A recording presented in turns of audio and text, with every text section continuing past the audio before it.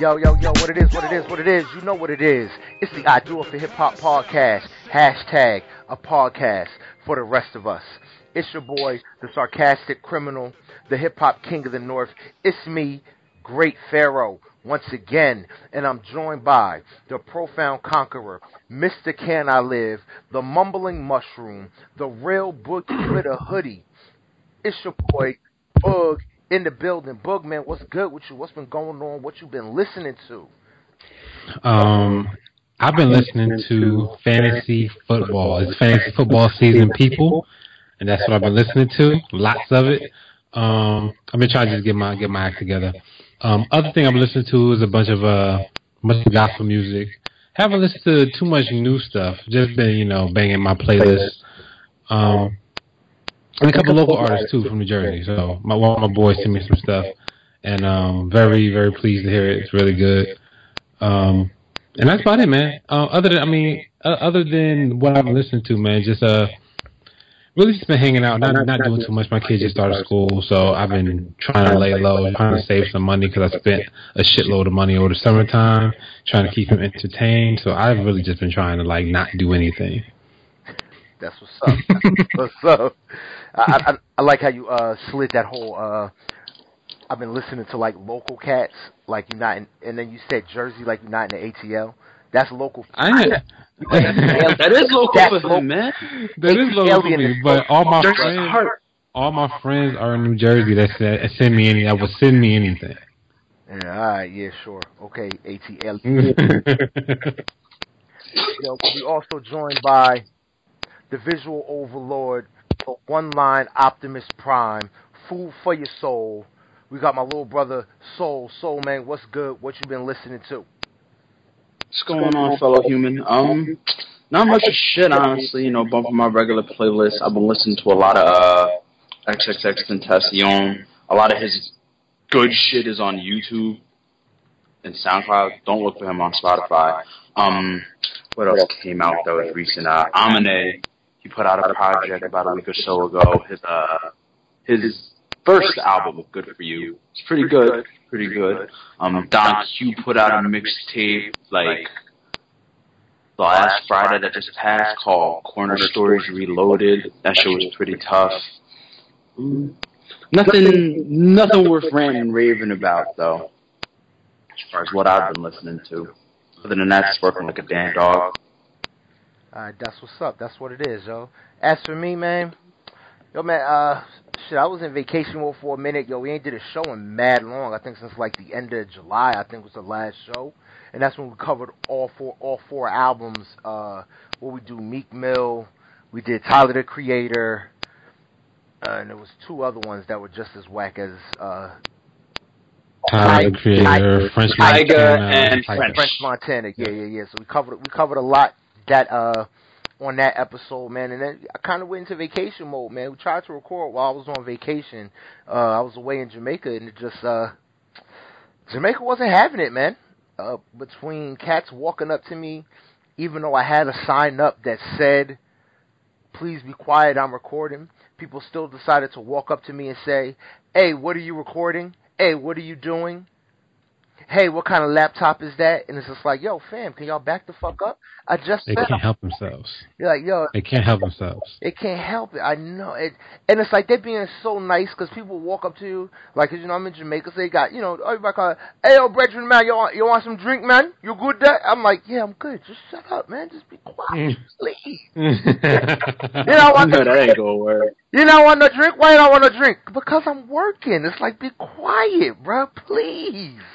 That you got everybody walking up. Yo, what kind of laptop back there? And I got no keyboard. I know it doesn't have a keyboard. Just walk away, please, for 2 minutes.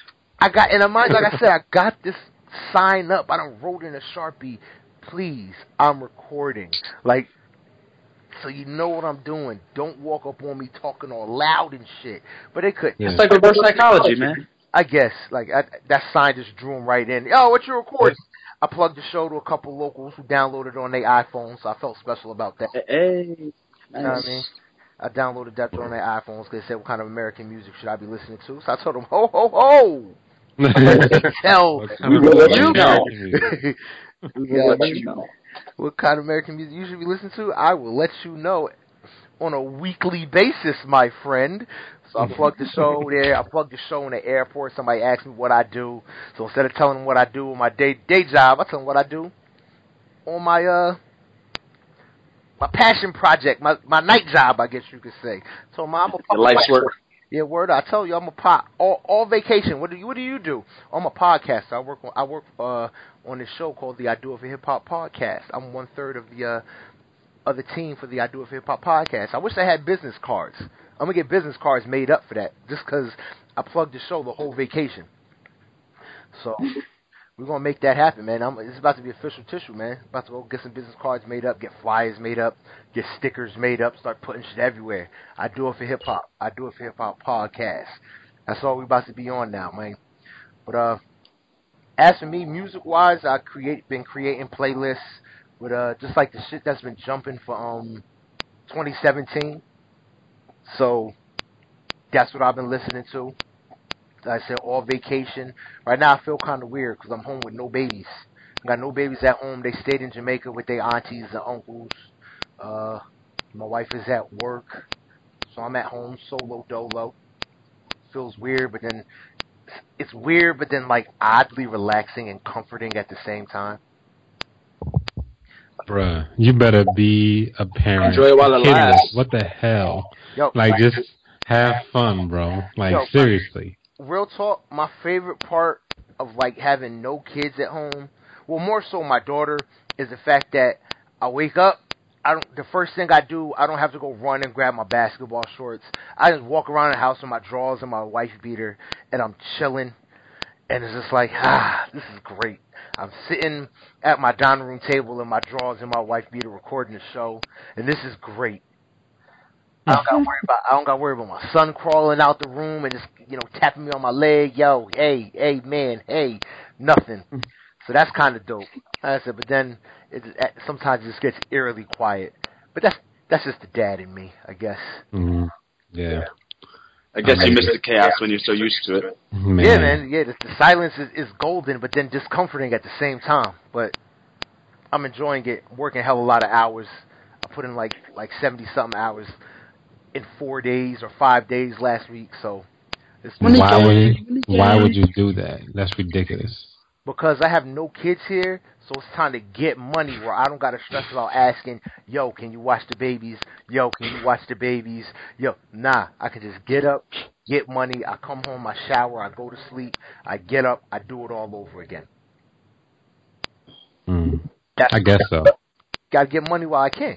This is the best time. Yeah, no, I ain't mad at that, That, I guess, I mean, if that's your reason, then cool, but damn, man, I've been fucking sleeping or something. Shit, I don't even want to go in. I ain't even recouped yet from that flight, man. I don't even want to go in on that, bro. That flight was murder. Yeah, you spent like 1 million hours traveling and shit. Bro, man, I gotta tell you, I gotta tell him. Go ahead. I'm supposed to fly out at 5. Hold on. Soul let out a sigh. Like, are you living it too? Because Soul is part of it. Soul is part of this. Yeah. I'm a part of this adventure. This is part of this adventure, bro. So, because Soul, right? So, I flew out of JFK. So, I'm supposed to fly at 5:30 a.m. on Monday morning, right? And then I'm supposed to land by like 10:30 a.m. Monday morning. So I'm like, cool, yo, that's that's easy street. I'm just take the little bus and shit to get back to my house and shit like that, because I know everybody working and shit like that. So it's cool. I get a phone call Sunday evening, like, yo, this is the airline. Don't come to the airport because you're not flying out at your regular time. Your plane's going to be delayed. Yo, alright, so cool. That's no problem. Thank you. Appreciate the phone call before I get my ass in the car and go to the airport at 3 o'clock in the morning, 2 o'clock in the morning. Appreciate you calling me. So, I'm like, when's the flight going to fly out, y'all think? He said probably like 6 o'clock. Monday evening. Now that fucks up my whole day regardless, because I'm like, yo, I'm supposed to be home by 6 o'clock, because Monday the 7th was my mama's birthday. It's like, yo, I want to be home for my mama's birthday. But that's against the point. So it's a Monday morning now. I decided, I'm not going to set nothing up to pack or nothing like that. I'm just going to hang out and kick it. My wife starts doing the laundry at the house. So we at the house, she's doing the laundry, and I'm just hanging out with the kids, and about to eat breakfast. This is maybe 10 minutes to 11. I'm about to eat breakfast, and I get a phone call saying, yo, your flight's leaving at 1:30. Come to the airport now. So that fucks up everything. I'm like, oh, shit. I run to my wife, like, yo, my flight's leaving, like, now. So we got to leave. And mind you, in Jamaica, we probably live, like, 45 minutes away from the airport. Mm-hmm. So now I'm already, like, behind schedule.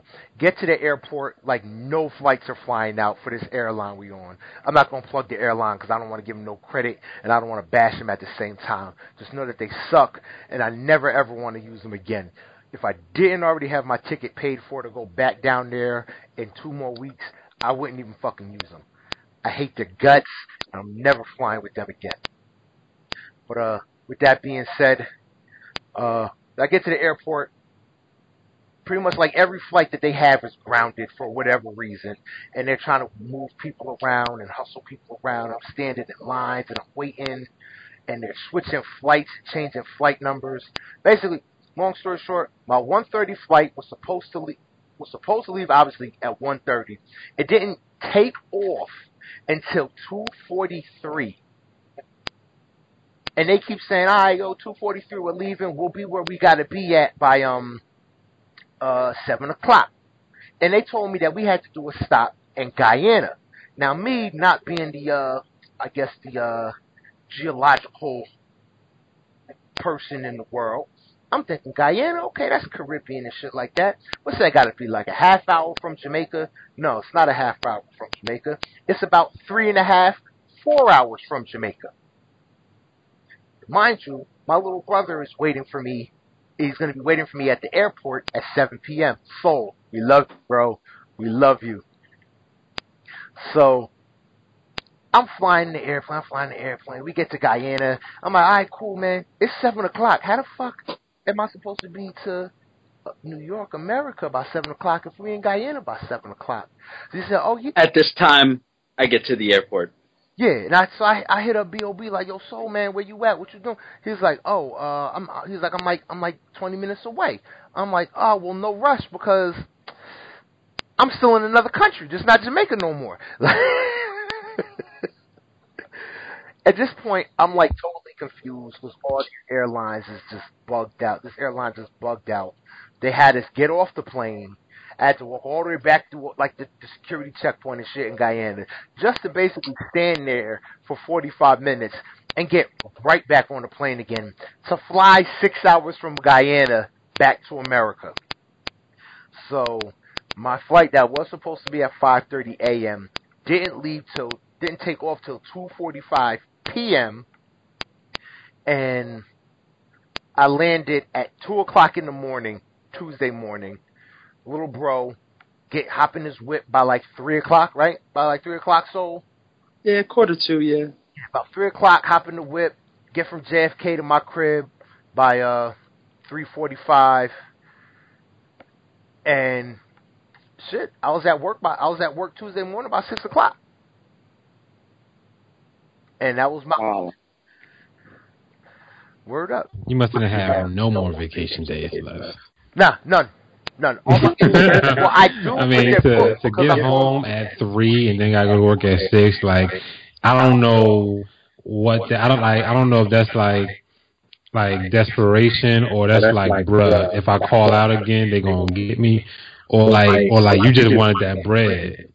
Between wanting that bread, because I think Tuesday I worked like 13.5 hours. Did you sleep on you must have slept on the plane, because that's hard, dude. I couldn't sleep on the plane. I was so livid. I was pissed, and at the same time, not only was I pissed, I had the exit row on the plane, right?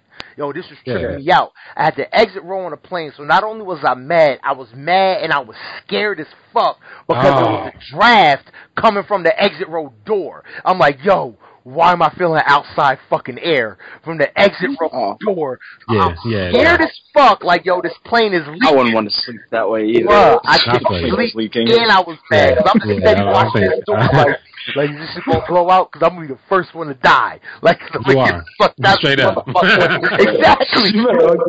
I have my seatbelt buckled tight as fuck. I'm like, this shit ain't even gonna save me, son. Hold on. Don't they say that shit before the plane? Like, if you're sitting in the exit row and you don't want to, you know what I'm saying, switch to somebody. Why don't you switch to somebody? I don't mind sitting in the exit row. It's the fact that I'm flying and all of a sudden I start feeling a draft. And the draft is because the door seal isn't sealed properly. That's hard right there. I don't know if I'd have been able to deal with that either. The plane was hot as fuck. The plane was hot as fuck because the pilot didn't want to turn the air on. So I was kind of glad at the same time that I had this cold ass, sub-zero flying at 35,000 feet cold air hitting me. Bruh, what type of airline? Like what's going on? Yo, it's the type of airline where every plane that they had, their flight to fucking Toronto, Canada didn't fly. Their flight to London didn't fly. Their original flight to Guyana didn't fly. And their flight to JFK, New York, that was supposed to go about, didn't fly. None of the flights that they had scheduled for the day left that day. They were all fucked up. There was something wrong with every last one of them. So they just compiled us all together in different ways in order to get us where the fuck we needed to be. But they plain fooled you. Yeah, basically. So it's like, okay, we're going to take half the people that's going to Guyana, half the people that's going to JFK. We're just going to put y'all on one plane. We're going to send y'all to Guyana. We're going to pick up half the people that should be going to Guyana, and we're going to leave them on the plane with the people going to JFK, and then we're going to send them all to JFK. But here's the shit kicker so we can move on. I get done getting my, checking in and everything like that. Like, cool, bet. I'm going to be on this 1:30 flight. It's like 10 minutes to 1:30. I'm like, cool, bet. Let's get this shit going. I get done checking in and everything. All this hectic shit. You got to make this pit stop in Guyana, and then you're going to go to JFK. Like, I was like, cool, that's no problem. Because like I said, in my mind, I'm thinking Guyana's only like 30 minutes away on a plane. I'm not realizing that it's 3 hours and 30 minutes away on a plane. So I'm just thinking, all right, bet. I said, I gotta make this pit stop in Guyana. Mind you, I used to fly a lot. I've flown overseas and everything like that. I don't like flying. I lived 11 months in Holland, the Netherlands, back and forth. I don't like to. Well, let me not say don't like to fly. I don't like to land, and I don't like to take off. So the fact that, so I asked explicitly, do I got to get off the plane when we get to Guyana? No, you don't got to get on a plane. You're just going to sit there, and then they're going to let the people from Guyana get off. They're going to load the new people. All you got to do is sit there. Are you sure that that's all I got to fucking do? Yeah, we're sure that's all you got to do is just sit there. You sure now? Because if you're not sure, I'm going to be mad because I got to mentally prepare myself for the fact that I got to get off this plane and get back on again.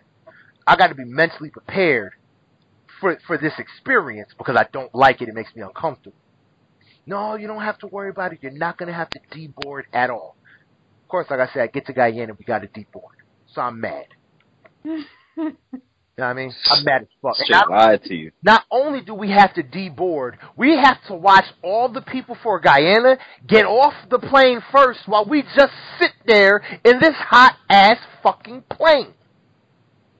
I've never been on a plane without air conditioning. That to me, that would have been like, what the hell is this? Like, is this some old like 87 fucking Datsun and shit? Like, what the fuck is going on here? This flight, all he did was have like that same stale ass airplane air recirculating, and I'm telling the airline lady like, bruh, I could go on for like 3 hours on this flight. Like what happened to the 57-point inspection check before the fucking flight? Like, that shit got turbines, bro. Like, it should be always fucking air conditioning that motherfucker, son. Bruh, you don't understand how hot and musty this fucking plane. That's crazy. It's kids crying because these niggas is like, I don't bet. Fly no more. Mommy, why we still on the plane? Yo, this is stupid. Like, this one little dude was wilding to the point where he just gets up and he's like walking up and down the aisle. like saying, like looking people in their face. It's like, yo, motherfucker, go sit down. Why are you walking up and down the plane? It's like, where's your parent? Where is she? Oh, she's sleeping back there. Well, go sit next to her and go to sleep too. It's like 3 in the fucking morning. Or not 3, but whatever. It's like, go lay down. I already slept. Now she's sleeping. It's her turn. Like, this little motherfucker want to have wise-ass conversations with me. Looking at the fucking exit row door, it's like, yo, somebody come and get him because I'm not unbuckling my seatbelt because I'm feeling a draft and I'm terrified. And now this little kid wants to fucking stare at the exit door like he's about to pull the fucking lever. And I'm like, yo, I can't deal with this shit. Should have tossed that kid. Yo, it was insane. Oh, yeah, but mind you, like I said, get back to the point so we can move on. I check in, I do all this stuff to make sure all this craziness that I don't got to get off the plane and all that stuff. As soon as I'm done checking in, right? As soon as I'm done. So now I know, okay, I got to go to Guyana. Like I said, I'm still thinking it's only like half an hour, 40 minutes away, but that's not stress to me because they're saying we're going to get where we need to be by 7 o'clock. So I'm like, okay, I hit up B.O.B. I let him know the plan. I let him know what I was doing. He said, cool, no problem. He can come get me. All of that. As soon as I'm done checking in, they make an announcement. This flight is closed. Everyone who's still online for this 1:30 flight, we're going to rent a second plane, and you guys are just going to fly straight to JFK. I turned around. I said, you bitch. I said, I want to get on that flight. I want to get us back. I want to get on that flight. I'll just leave at 6 o'clock in the evening, like you told me originally. I want to get on that flight. She said, oh, I'm sorry, you're already checked into this one. I said, give it to somebody else. I want to be on that flight, that straight direct flight, so I can go back to my house in Jamaica. I can go back to my house, hang out for a little while, and then come back to the airport when it's actually time for me to fly. I can prepare myself, because at this point, I had realized that I left most of my clothes that was getting washed are still in Jamaica. I'm at the airport. I realized that I forgot my laptop. That's why you guys haven't gotten a show for a while, because when I left the resort and drove back home, I didn't. It's just crazy shit. Yo, the trip was baller and horrible all at the same fucking time. How about that? So are you ever going to fly to Jamaica again? Like, are you scared to fly to Jamaica? I would be. I got to fly to Jamaica at the end of the month. Just because of that one bad experience. I would be. Like, that's a whole... Bermuda Triangle, everything was bad. I will be back in Jamaica on the 24th of August. And I come back again the 27th or 28th of August. So I'm going right back down there in like 2 weeks. So, yeah, shit is real out here. I got to go pick up my kids. We left them in Jamaica. Then we got to go back and get them. And then the very next weekend, the first weekend of September, I got to get on another plane. My wife is taking me to Vegas for my birthday. Well, just think that if you had your kids on that trip. Bruh, my son is 1 year old. If I had my kids on that trip, I'd be in jail. I'd be in jail. The what is it? The plane marshal? Who the fuck is, the cats that, is allowed to shoot people that get... Yeah, no. The air marshal. Yeah, he'd straight lock me. He'd straight lock me up. This one, because everybody look, I hate when people do this too. Everybody curses out the flight attendants, like the flight attendants are the problem with the plane. The flight attendants knew about as much information as fucking we did. Mm-hmm. So everybody cursing out the flight attendant, and I'm just like, look, man, I'm not even stressed. I'm just take my seat. Because mind you, when I got on the plane originally, my seat wasn't double booked. It was triple booked. 3 motherfuckers are trying to get in seat 7F. 3 motherfuckers are trying to get into this seat. So I'm like, yo, how do they triple book 1 seat? But I get my seat anyway, so it's cool. Dude got me my seat quick. So I'm like, all right, that's what's up. And they got this stale air going from like Jump Street. I'm 6'4",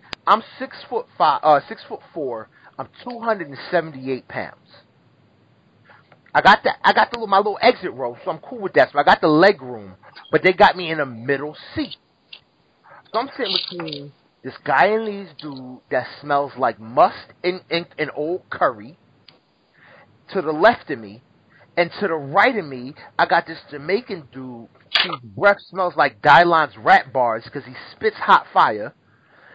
And the Jamaican dude to the right of me don't want to give up the armrest, so he's like spread eagle. This dude is like, and he's a small guy. He's a very small human being. He doesn't want to give up the armrest. He keeps talking my direction. His breath is horrible. I got the curry smelling musty dude to the left of me, and he's making me suffer. My eyes are starting to tear up and shit like that. Shit is just all bad from jump, bruh. And it was just terrible. And I'm like, yo, flight attendant man, because like my stomach is starting to get a little upset because the smells from these two people, on top of the fact that the plane, they're not running their air conditioning. So I'm like, it's hot stink.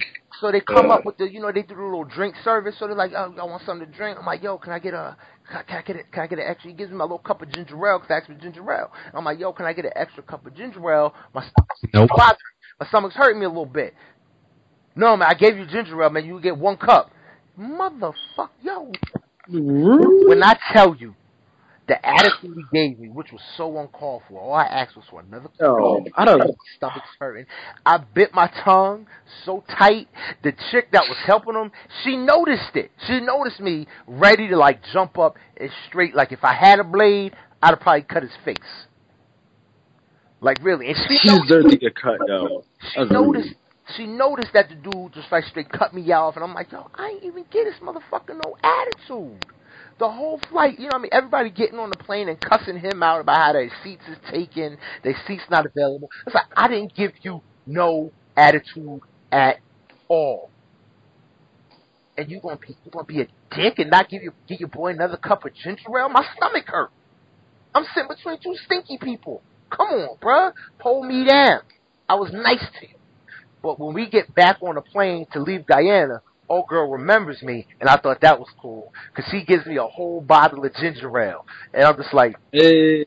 Dude, when I tell you, I got fucking emotional holding this bottle of ginger ale, like, you gave me a whole bottle of ginger ale, son. Like, yo. Celine Dion playing in the background. Bro, that Celine Dion Titanic song fits everything. Bruh, that's exactly how it felt. For he wherever you, yo, bruh. Okay.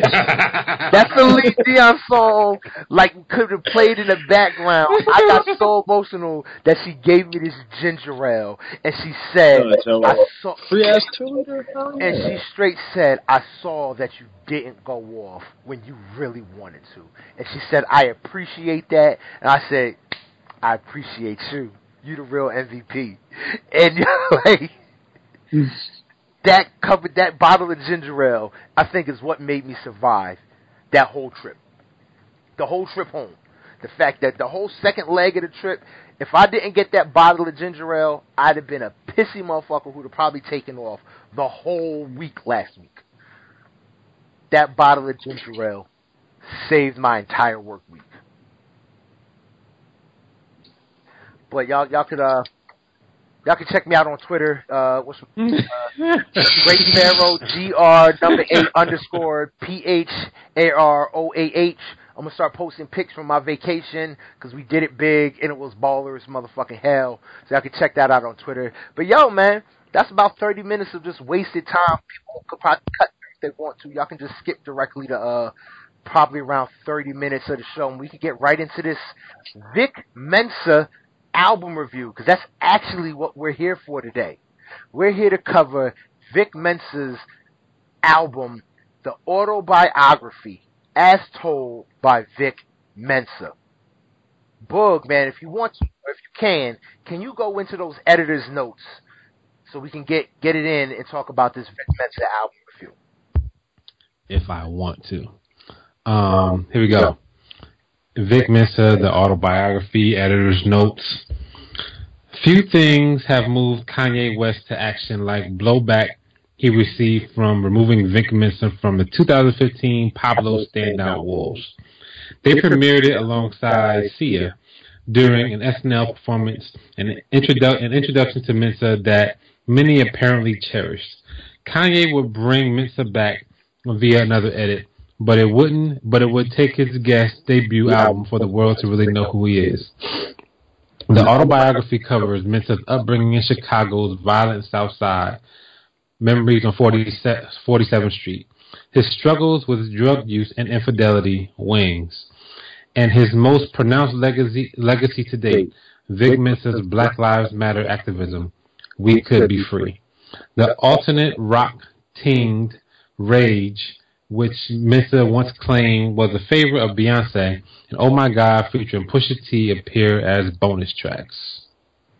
That's what's up. That's what's up. So, man, I guess to start off with, what is Soul, man? What you think of Vic Mensa's album? Or let me not ask you what you thought that at the end. How did you feel about Vic Mensa going into this album? After listening to There's a Lot Going On, I re-listened to it again before I went into this album. And I wasn't really the biggest fan of his sound. I felt like he wasn't too developed. He hasn't found himself. He was not too good with keeping rhythm with the beat and other like technical things of that sort that I was just nitpicking at. But after listening to the autobiography, he's definitely improved. He's grown. I appreciate the content and all that he gives in this album. I feel like it's a lot more digestible. It's a lot easier to listen to. Dope. Boog, man, same question for you. Going into this album, what did you expect from Vic Mensa? Well, I'm not going to front like I was a huge Vic Mensa fan. Like, I listened to him every now and then. Like, I knew who he was. I knew what he was about. Well, I ain't going to say I knew what he was about because I didn't know. This album kind of just surprised me because I didn't know he sang so much. But I had no idea that he was a singer, too. I thought he just rapped.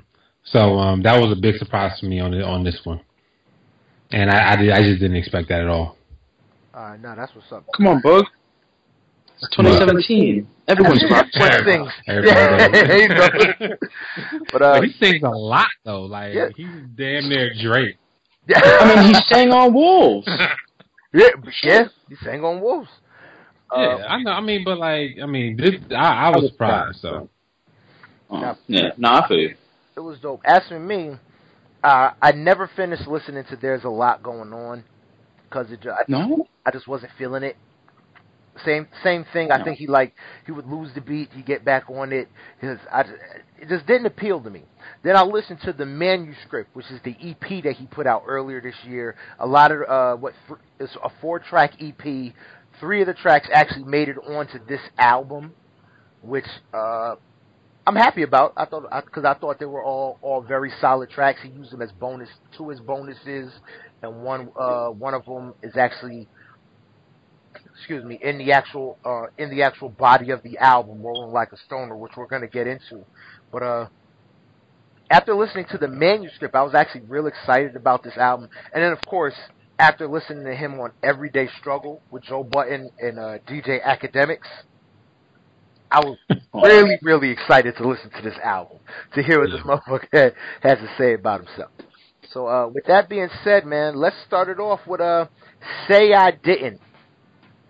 Produced by No ID.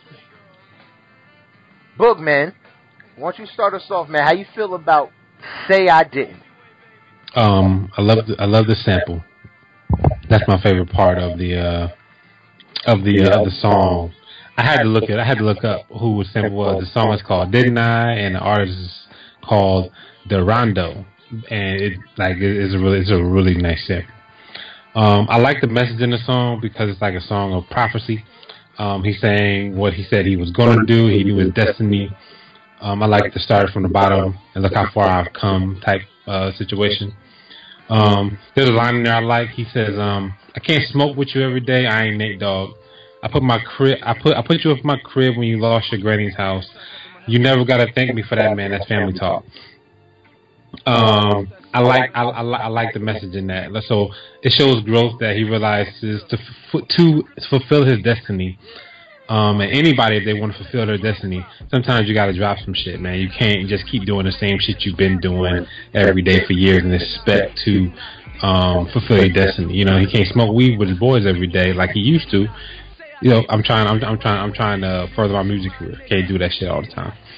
And I think that's a good message, and it shows how family oriented he is. You know, helping people when they lose their house, when they get down on their luck. You know, he's able to help them out. I think that's pretty cool.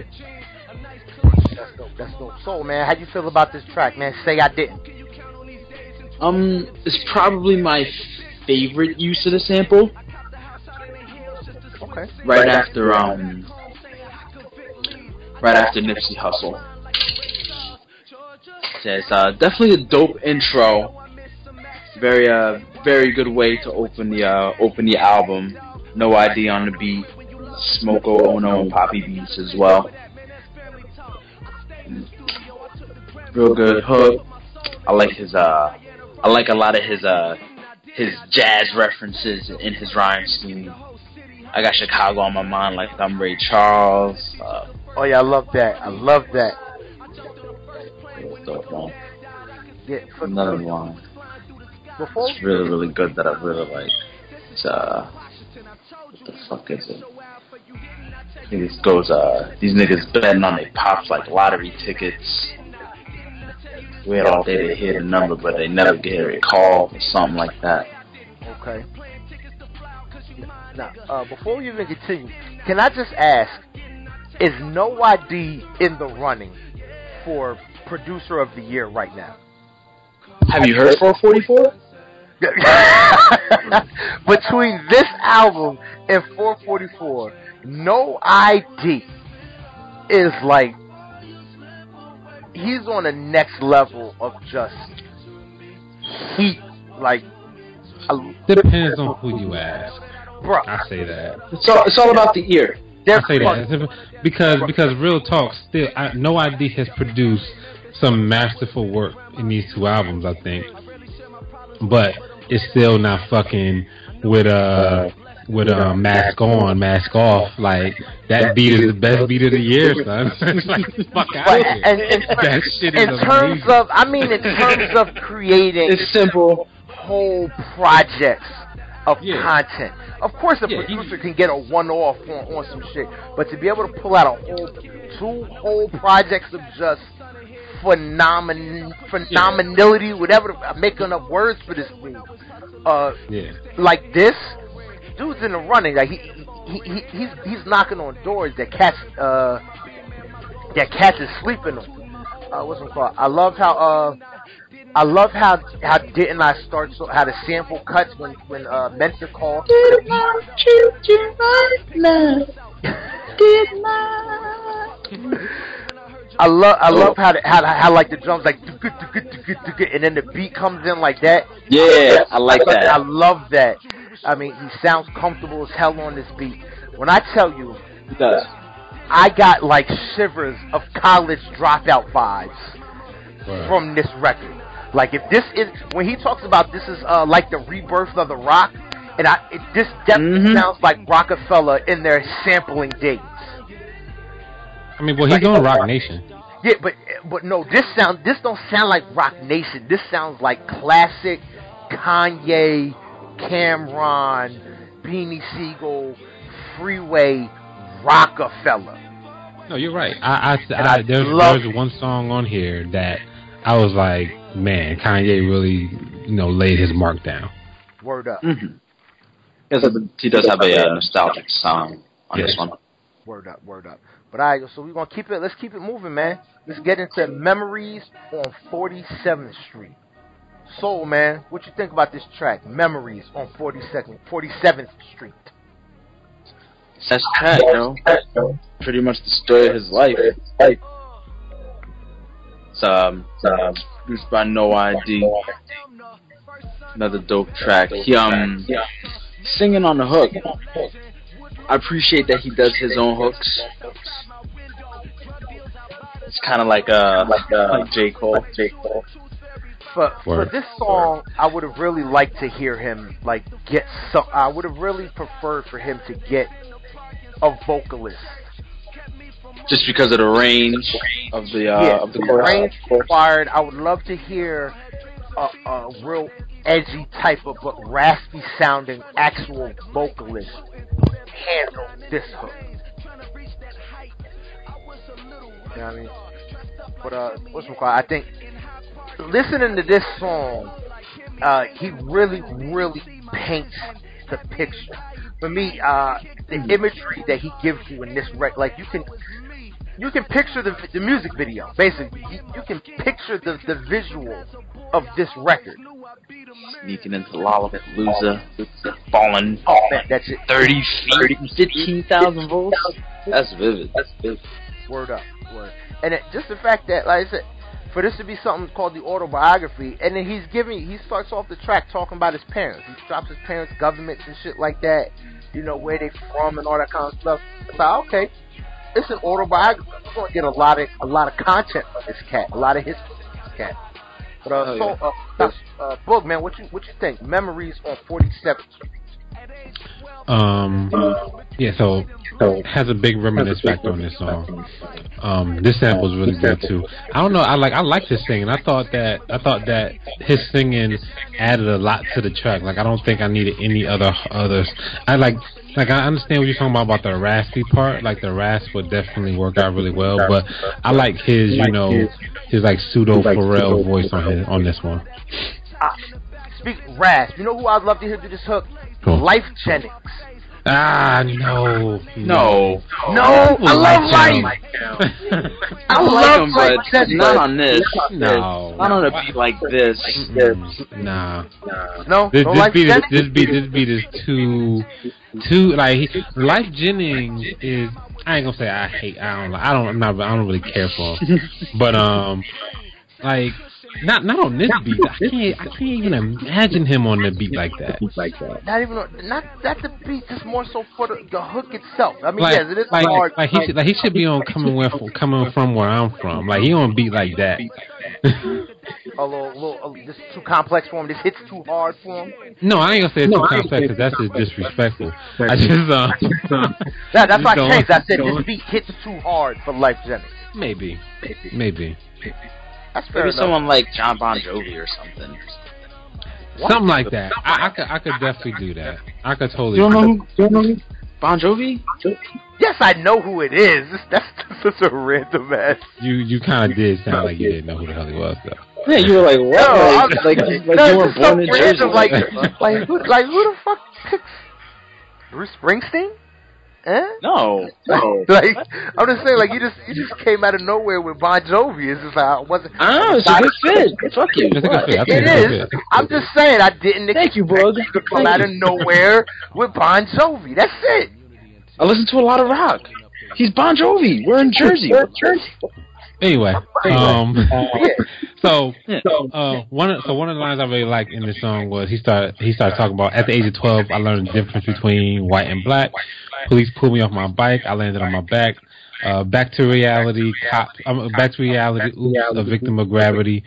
When they pull you down, they keep you there. You know, like that resonates with me because that's still fucking happening, and it's just it's a real thing. Like my kid is 8 now, right? And I often like when I see stuff on the news and when I just read about stuff all the time, dealing with some of the stuff we have to deal with in our government. I think about my kid a lot, man, because he doesn't know much about all of the shit that we go through. Like, he knows a bunch of shit because I found out randomly he knows a bunch of shit. But like, I don't think he really internalizes like this shit is real. You know what I'm saying? He's like, oh yeah, slavery happened. You know what I'm saying? But that shit's not like alive to him yet. He can spit it to you, but it's not. It's a thing that happened that time. Exactly, it's a thing that happened at this point in his life, and he hasn't experienced life enough, so that can be like, oh shit, that's fucking real. Like, those are real fucking people.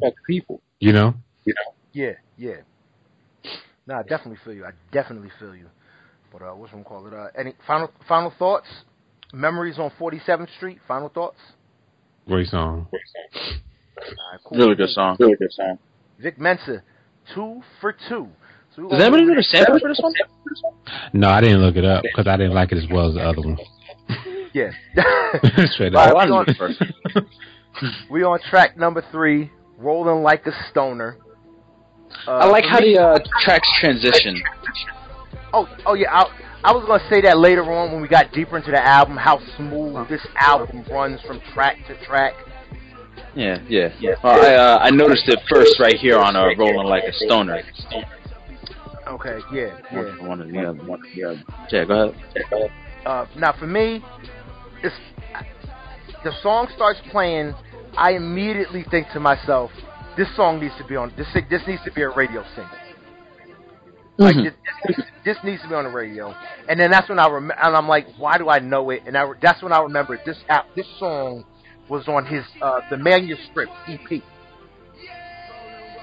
For me, content-wise, obviously I don't get high, so it's kind of like, whatever. I think it's got a big MGK, like Kid Cudi type, that like rock rap feel, which I fucks with. I like when like Lil Wayne did it way back on the Rebirth album, so I fucks with that. I liked his paying homage to Kid Cudi. I Got a Problem and Nobody Knows. I thought that was hot as fuck, and I would have loved to hear somebody like Cudi on this record. Soul Man, you want to go ahead on it? Okay, then Boog, you wanna go in on it? Oh, okay.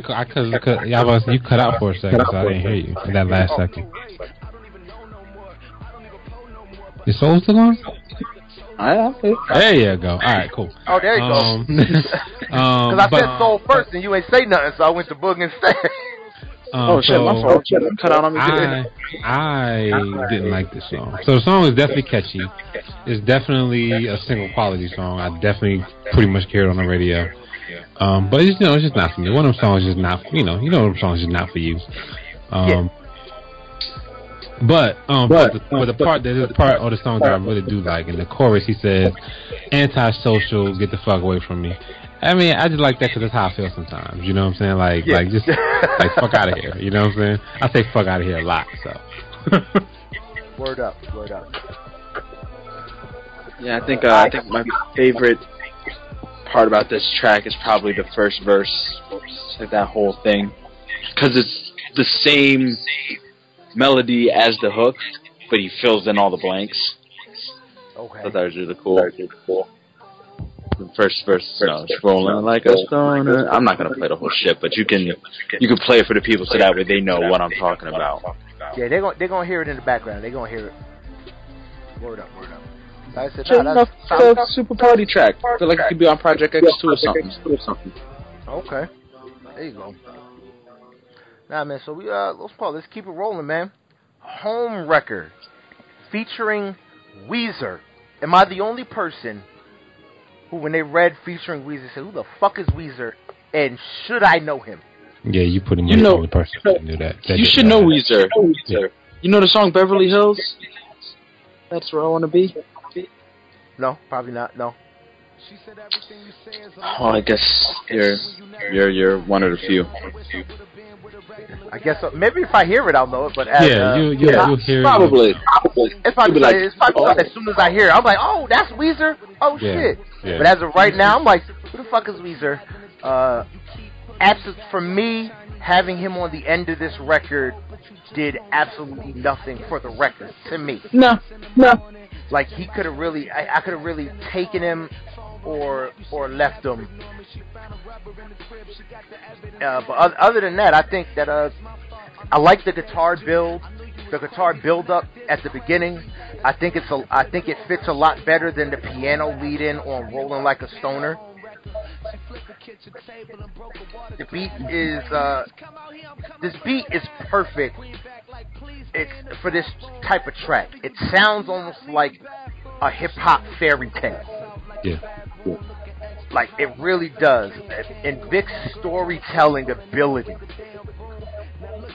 and using Home Record the way he like both ways. Yeah. shit is dope. Like shit is just dope. Shit is fly. Yeah, super fly. Like definitely shows ass on this track. Yeah, but nah, y'all go ahead. Book, go ahead, man. So it's like to me, it's like a very vivid tale of cheating gone wrong, you know, because she almost killed him. Like, I think she wanted to kill him. If he didn't think she was going to kill him, she took out a knife. I mean, she took out a gun on him and whatnot in the song. But yeah, I mean, you know, the wifey and the homewrecker thing, that was cool. I like that, you know. I like it took me a minute to get, because I was trying to figure out, like, what the hell he was talking about, but then I was like, oh, she just tore up his house. But one of my favorite lines on this one was, he says, "Now we wrestling in the kitchen. How the hell did you get so strong?" Like, dude really thought he was a goner. He thought he was goner. Because he's trying to he's like, yo, how am I gonna keep you off me, bro? Like, I thought I could just overpower you, but he just couldn't, because, you know, she had that adrenaline, and he just wasn't ready. You know what I'm saying? So I think that's pretty. I mean, I like that. Like, that gave me a really good image of what's going on. So I like it. Word up, soul, man. What you think about it, man? I think my favorite line in this track, probably the last little bit before the last hook. It feels like Love and Hip Hop should be recording me 10 minutes later, and we're acting so cordially. I got shorty in the car, you came back to the door, I knew we hit rock bottom as we laid on the floor. That was just like some real ass shit. That was a real bar. I commend Vic for his storytelling prowess on this track, especially because, you know, he paints the shit so vivid. It's like definitely Nas-worthy. I would say. Word up. No, I definitely that was actually one of the bars that I had set up to quote on, because I originally wrote down that I see this song playing this is like a movie scene in one of them classic 90s fucking all black star cast movies. Oh yeah. And then he says the Love and Hip Hop line. I'm like, oh yeah, fuck that. Yeah, that definitely fits much better. And then how they end up this all good at the end. It's just like, damn, this dude is like. So yeah, I did that. Yeah, we did that, and we're good now. Okay, moving on. Like, so why'd you do it, Vic? Yeah. Why'd he do it? Because she was gorgeous. So we're gonna move right into the next track, "Gorgeous," featuring Sid. I didn't like Sid too much on this track. No? I mean, I didn't even notice she was there. Oh, I give you that. That's fair enough. I'll definitely give you that. For me, I love this track. This beat is insane. 1,500 and nothing and no ID. They've been putting their work this whole album. The piano keys in the beginning are insane. The piano keys reminded me of Roses from what's the album? Kanye? Yeah, Outkast. Roses, yeah, from Outkast. That's what that piano beat reminded me in the beginning. And then it goes straight into some old, straight up like Idlewild ass fucking shit. And he's doing the vocals on it. It's a direct sequel to, this could be basically called Home Record Part 2. I got real excited off this record. Like, oh shit, this dude gonna cheat. Talk about how horrible the experience was when his girl found out. But then says, look, girl, you know I ain't letting you go because you too good. Like, how the fuck do you get away with this shit? But, go ahead, Boogman. Going on the record. So this is a better single. Like, this should be the first single to me. Like, the beat is better. This whole song is better to me. You know, like, this beat is like you said, the beat is insane. I love it. Reminds me of Kanye Stronger. You said what? Kanye West Stronger. Yeah, I can give you that. Like that same techno ass sound. Yeah. I love it. So yeah, but it's just slower. I mean, I get you on some of the sounds. So anyway, so I'm listening to this song trying to figure out what came first, the home record one or this one, right? Because this one seemed like so in home record, you know, like she almost kills him, right? But in this one, he got like cheated again. So I'm like which song came first? Like, because if she almost killed him in home record, and he turned right back around on the next song and cheated her again, like this dude is fucking crazy, or he just don't think that she that crazy. You know what I'm saying? No, you can tell by the content of the song. This is after home record. I said this is like home record part. This definitely came afterwards. Because he's talking about how his girl went O-Dog and shit like that. Like, she knows that his girl knows the baby mama. Because he even says shit like, yo, she just looked at me wrong. She's bitching to him about his girl. And it's basically like, look, if you want to have her, you better keep her ass in fucking line. That's basically what it is. Like, you're going to have all these other side bitches understand. I'm like, he's talking about, I got to take her shopping so she can, you know, be good. I can't take out my phone, or else, you know, or my favorite line, you know, I take out my phone, she get Goku tough. Like, like, you know, I love a good Dragon Ball Z reference. I'm sorry, that's bars. Like, but this is definitely a follow up, because he's basically telling this girl, look, she had a pumpkin ass. How could I not smash? # quotables. Like, that is quotable. My favorite line. That's quotable. That's gotta not smash. You know what I mean? And then, you know, paying homage again. Ain't no such thing as halfway crooks. Vic is 5 for 5 on this album so far. Nah, I don't know about 5 for 5. I say he's 5 for 5, bruh. This is the 5th track, and I have not had. I look at it like this. Just because something on the radio don't mean it's popping. Like, yeah, I'll say 4 for 5 as well. Yeah, I say 4. Stoner is not as good as all the other stuff. Bruh, if you press play on the album right now, would you? I'll listen to the whole thing all the way through. I'll skip. Thank you. You would skip. So you're fucking brother. Yeah, I'll skip Stoner. Really? Yeah. Wow, that's serious. The only reason why I listen, so if I was listening to this and I didn't have to listen to it for the purpose of reviewing it on this podcast, I would totally skip Stoner. Like, I would probably have never heard Stoner right now. Because I would have been in the middle of the song and I'm like, yeah, I'm done. Wow. Yeah, you just killed the whole vibe. I can't agree with you. Can't reciprocate your sentiment. It's cool. It's cool. It's cool. I ain't mad at you. I mess with the disagreements and whatnot. I mean, I don't like Memories on 47th Street all that much. Okay. Well, see, look at it. Look at that. I love that song.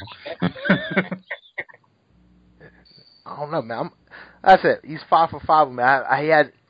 So far, this album is knocking, which was a very pleasant surprise based off that I wasn't bumping no Vic Mensa before. I mean, honestly, because of who he's working with, I didn't expect something subpar from him. Figure he's in Rock Nation. He's working like right alongside Kanye West.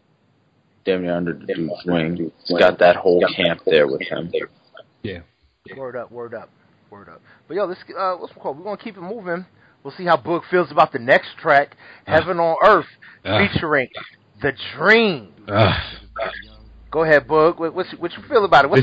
This is my favorite song. I figured. Love this. Bruh, I like this.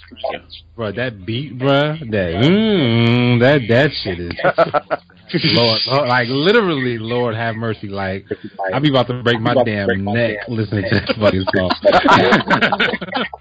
Like, oh man, that shit, like that whatever the hell that is. I don't even know what that is. I know it's a bass. But whoever's playing it like that, like it sounds like a fucking car. Dude, what the fuck? That shit is crazy. Anyway, man. Like I was outside grilling, like literally outside grilling when I heard this, and I was like literally going fucking crazy. And my kid's friends like, Terrence is dead, Terrence is dead. I'm like, bruh, if you don't get that out of my face, trying to get me to tell Terrence to come outside. Anyway, whatever. Nah, I got to figure out how to edit out that name now. I don't Yeah, you got to. It is what it is. It is what it is. Anyway, but yeah, so stories about Killer Cam, his boy. It got really heartfelt when it got to the third verse. I mean, because it's the third verse is about like. Did y'all peep that? The comeback? Yeah. How you brought it full circle? I just want to see if I'm the only one that's like, oh shit. Yeah, like the third verse is about like him, like the from the point of view of the person who shot his boy, and I'm thinking, how in the hell did he come up with that? Like, is he sitting there talking to the dude, or is he coming up with this in his imagination? Because if this dude Killer Cam is his boy, and he had a conversation with his killer this way, that's crazy. Like, what I don't know what it took for him to even, like, if he actually did have this conversation in real life, it took something crazy for him to be able to make it through that shit without doing something. Killing a motherfucker. Yeah. Yeah, I would say putting hands on you, man. I would. For hands, nah, it was penalty. Yeah, more than hands. Take my boy out. Also, I like Heaven Ain't Bad. Heaven ain't that bad though. Just a lot of sunny days. I like that shit. Yeah, no, that's it just makes fucking sense. I love it. Nah, it's a dope ass record. I like how it opens. You hear the pen writing, and then he's doing the spoken word. I say it almost reminds me of like Eminem Stan and shit like that. When Eminem's writing at the end of the record, you could hear it. Yeah. While M is spitting, you get that vibe from it. I think the beat is from his first song. The beat is real, like mystical, mysterious, and dark. I like real. It gives you like a real eerie feeling. What do I call? I think the Dream is good on the hook. He's not trying to oversing nothing, which he's good. He fits. My favorite thing. Dream, don't try and be Dream oversing shit. Like he can't fucking sing. That's like Dream just doesn't. He's got it perfect. He's got it perfect. And I honestly have to say, I think Vic Mensa might have better storytelling skills than Meek Mill did with Tony's story. Yeah, I mean Vic Mensa right now. So we what 6 tracks in? Meek can do this, right? Now that you mention him, he can do this, right? Now why aren't we getting this from Meek? Meek tried. Y'all can't front. Wins and Losses was not a bad album. No. It was a solid album. Especially coming from Meek Mill, who has been taking a lot of losses. So are we? So does Meek need the machine that Vic got to make this, or like does Meek need these beats and these producers and these musical minds to do this? Yes. I think Meek is lacking the backup that he needs to create this. Bruh, he got like one of the best beat pickers in the game of all time in his camp. But I mean, that's great. So you have a great beat picker, but great beats means nothing if you don't give the content and shit like that. He needs somebody to help him. Meek Mill needs somebody to help develop his arrangement, his concepts, everything. Yeah. Y'all remember what Meek Mill actually is. Meek Mill is a battle rapper. Yeah, he is. So his ability to make a song isn't natural. He's a natural. Get in the booth. I don't even have a hook. Hold on. Is he really a battle rapper though? Ain't that how he got on? Battle rapping with them fuzzy ass corn. Is he a battle rapper now though? Now he's a shining rapper. Yeah, I mean, because he got bodied by a singing nigga. Yeah, I'm just saying. Now he's a shining dude, man. I don't know what was going on. I think when it comes to that, Meek Mill was not to deviate too far from the album. When it comes to getting bodied by Drake, right? Meek Mill was in the same place that Ja Rule was in.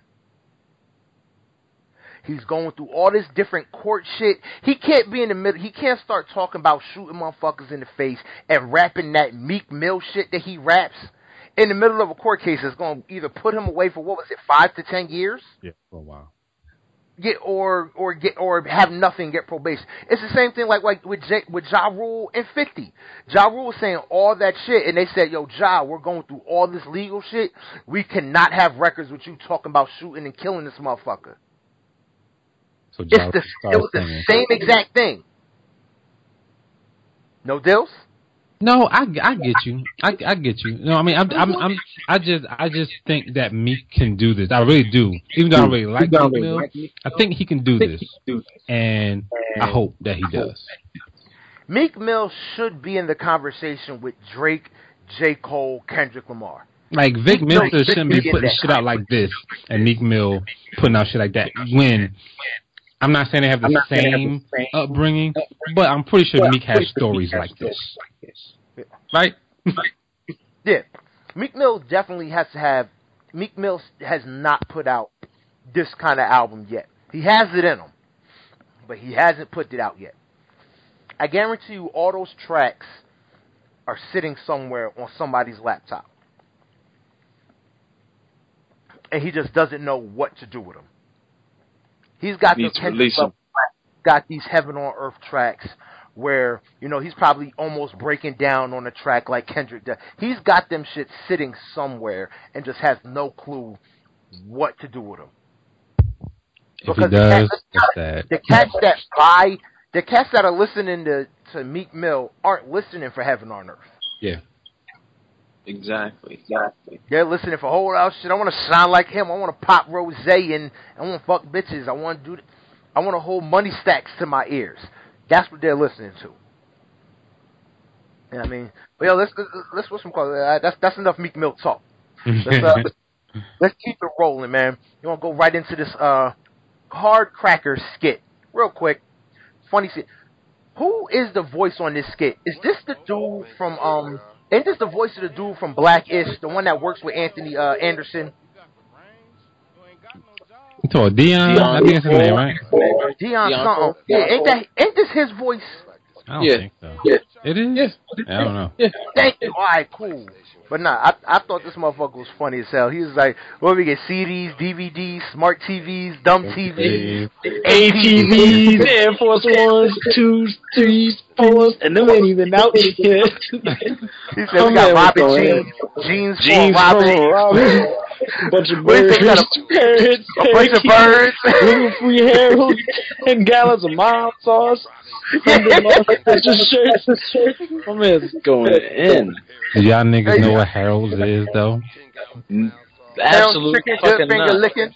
Alright, so Harold's, right? So that ain't Harold's Chicken? Yes, Harold's Chicken. So Harold's is a fucking chicken spot. Bruh. Yeah. Harold's is Chicago. It's in Chicago. They got a couple here in Atlanta. Because there's so many Chicago heads down here that, they just brought them down here. Go to Atlanta. Anyway, so yeah, Harold's Chicken is really good. They got this sauce called mild sauce. And it's really good. I like it. It's really good food, bro. I fuck with Harold's heavy. Word up. Shit's probably lit. About 10 gallons of it. Right? Hell, that's a lot of fucking mild sauce. But alright, so let's keep it rolling, man. We're gonna get into the next track. Down for Some Ignorance. Featuring the homie Chief Keef and Joey Perk. Bug, we're gonna let you start it off. Ha! How you feel? How you think I feel? Let's you love this shit. I love this, man. This is the best. I do. I love this shit. This track is hard. This shit is so good. Oh my god. I do. Like, I don't have much to say about it, but like literally, I was jumping around like I was in a down south mosh pit, like back in college. Like, this shit, this was so. You was like, back in them bad boy South days. Yeah, this was a really good song. Like, I didn't like Rolling Like a Stoner, but this one I like. So, good job. This is the song I was waiting for on this whole album. I'm like, I know there's got to be one on here. I know that, and then boom, that beat hits. Yeah. and just like shit starts shaking. I'm like, oh man, that shit's so nasty. I love that he got Chief Keef. I would have loved to get more than just the hooks from Chief Keef. But like I said, the beat is just insane. This beat is that first verse was Chief Keef. That was Chief Keef? I thought he just did the intro. I thought he was just the one doing the harmonies on the intro. No, that first verse was Chief. Yeah, man. That starts off Sosa, baby. Yeah. Oh shit! Word up! Word up! This is like some Pastor Troy type shit, son. Like. Word up! Nah, this shit is dope. I think his delivery and the content match this beat perfect. It's all good. Yeah. Everything. Like this is just a wonderfully constructed track. This is a wonderfully constructed record. And that's it, man. He's 8 for 8. I don't give a fuck what you say. He's 8 for 8. You can hate on I'm giving his skit credit. The motherfucker's 8 for 8. This skit was funny. So this skit was hilarious. So man, what you think about this record? Down for some ignorance. Ghetto track was hard, y'all. I love the whole shit, start to finish. That beat knocks. It plays in my car when I'm driving home from work, and my speakers turned all the way up to max, and I'm wilding the whole way through. Chief Keef, I like his verse. He's real good on that. He's real good in the hook. Vic Mensa, I love his delivery, like you said. I think he does it really well. The content definitely fits the beat well. I beat a nigga like an 808, so heartless. I thought that was a really dope line that Vic did in the third verse. Word up, word up. And Joey Perp, I don't know who that is. Never listened to him before. He sounded pretty cool. Maybe I have to give him. There's a bunch of Chicago dudes that's really under the underground. There's so many Chicago cats out there. They're all over there, man. A lot of them. They're all over there everywhere. There's so many Chicago heads that'll be millionaires in Chicago. Don't never gotta leave because they're good. Mhm. And Joey Perp is probably another one of them. That's just out there, just doing his thing. But nah, man, I said we just let's keep it rolling, man. We'll move right into coffee and cigarettes. Soul Man, you want to start it off with coffee and cigarettes? I mean, I got mad notes on this track, so I'm gonna let y'all go. This is probably my favorite song on the track. I don't know. It actually does like pull a little bit out of the heartstring because the title and like the content remind me of someone that I used to talk to, and she used to smoke cigarettes, and she would like have coffee every single morning, and we would like hotbox in her car. She would blast the fucking AC, and like that whole first verse is just brings back a whole lot of like weird, awkward, painful memories. But you know, that's the past. I think I definitely like his sound. Hold on.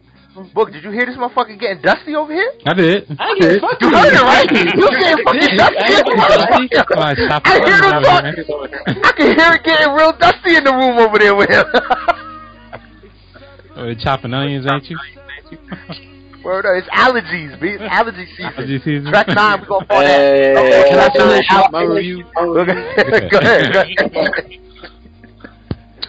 I like the guitar. I think his content's definitely good. I like the one of the bars in verse 2. He's like, I wish you loved me as much as weed. Shit, even half as much as weed. I know you love to smoke. And then he goes right in and says, Marlboro 27s were your favorite. I'm like, you know, it's like she just has a fixation with this shit. It's not even just like weed or cigarettes, it's just all of it. You know, talking about, you know, hopes that her sister doesn't grow up to be as fucked up as she is. Apparently, whoever this girl was, I think they suspect that he's talking about his first love. Yo, I have to pause you on that. Because I gotta say, motherfuckers are gonna take that line all the way wrong. Which one? Your little sister doesn't grow up to be as fucked up as you get. Okay. So, Can you elaborate? My fault. Nah, I just heard a random ass noise in my cabinet in my kitchen just opened. I just watched it just start opening. I got nervous as fuck. My bad. Oh, What? fuck. Hold on. You what? The cabinet in my kitchen just opened randomly. Oh.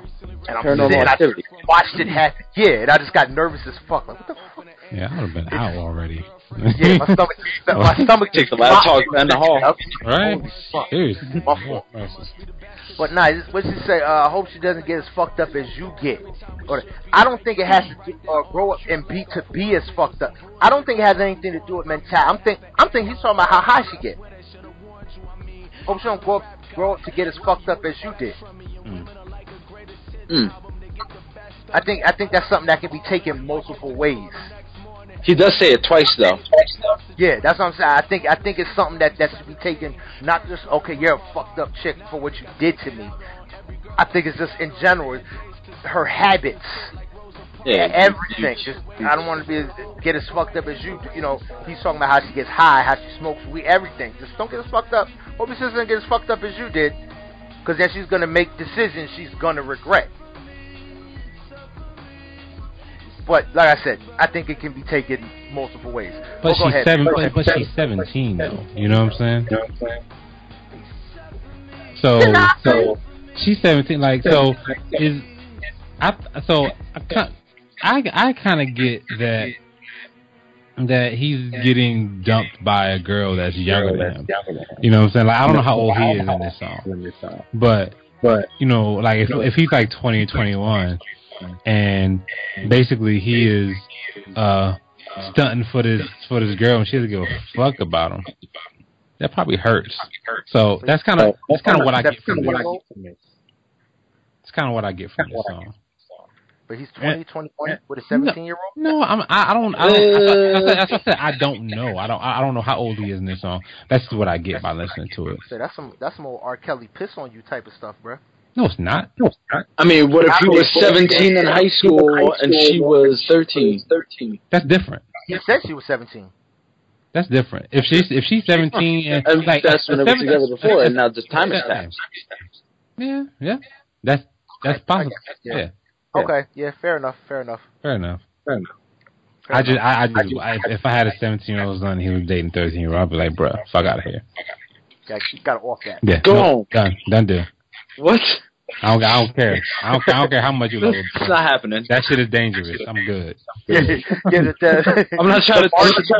The margin for error is way too deep to get into that, bro. Birthday has to be precise. Yeah, but like for me with this record, I actually made up a term. I call it amazeballs. This shit is just amazing. It's just, that sounds amazing and baller. Yeah, bang. See, I was about to say, you know exactly what it is. I think the album still is flowing, even from a track like Down for Some Ignorance, the way it still went into Coffee and Cigarettes. I think the album is still, the transitions are still amazing. I think it flows. Love the guitar. Give me a real Prince vibe. You know, with the guitars, real Purple Rain-ish, all that kind of shit. I like melodic Vic. Yeah, I could melody is great all day, where it's weird that I can't listen to Drake do this. I don't like when Drake does it, but I can listen to Vic do it. And I can listen to a track like this all day. This is actually, at this point, this is my favorite track on the album. At this point. I think he what's it called? I think the reverb on the guitar with the vocals, it kind of sounds like he's waking up, kind of like from like a blurred late night stupor, real like, and he's just kind of reminiscing about the events that that happened the night before. Like, I think the sound that they put on it during the hook and with the guitars and shit is dope. Couple quotables that I really liked. Shootouts in the back, a shootout in the background. As I told you, I love you. I just thought that shit was so fucking romantic. That's got to be adorable. Yeah, that's romantic, I guess, for Chicago standards. Yeah, that's romantic as hell. And then a shotgun to the heart couldn't hit me as hard as you did. I thought that I really just. Yeah, no, that whole first verse is powerful. Autobiography. He titled the album Autobiography, and I think up until now he's really giving us a lot of insight to him. Drug issues on shit like Rolling Like a Stoner, Down for Some Ignorance. You got fucking shit about his boy on Heaven on Earth. Cigarettes about that unrequited love and shit, or Yeah, you got it. Unrequited love, yeah, like that shit. I mean, definitely giving you some heat. Like I said, I really like, and I think the last verse when he goes back in the bars, I think is super dope.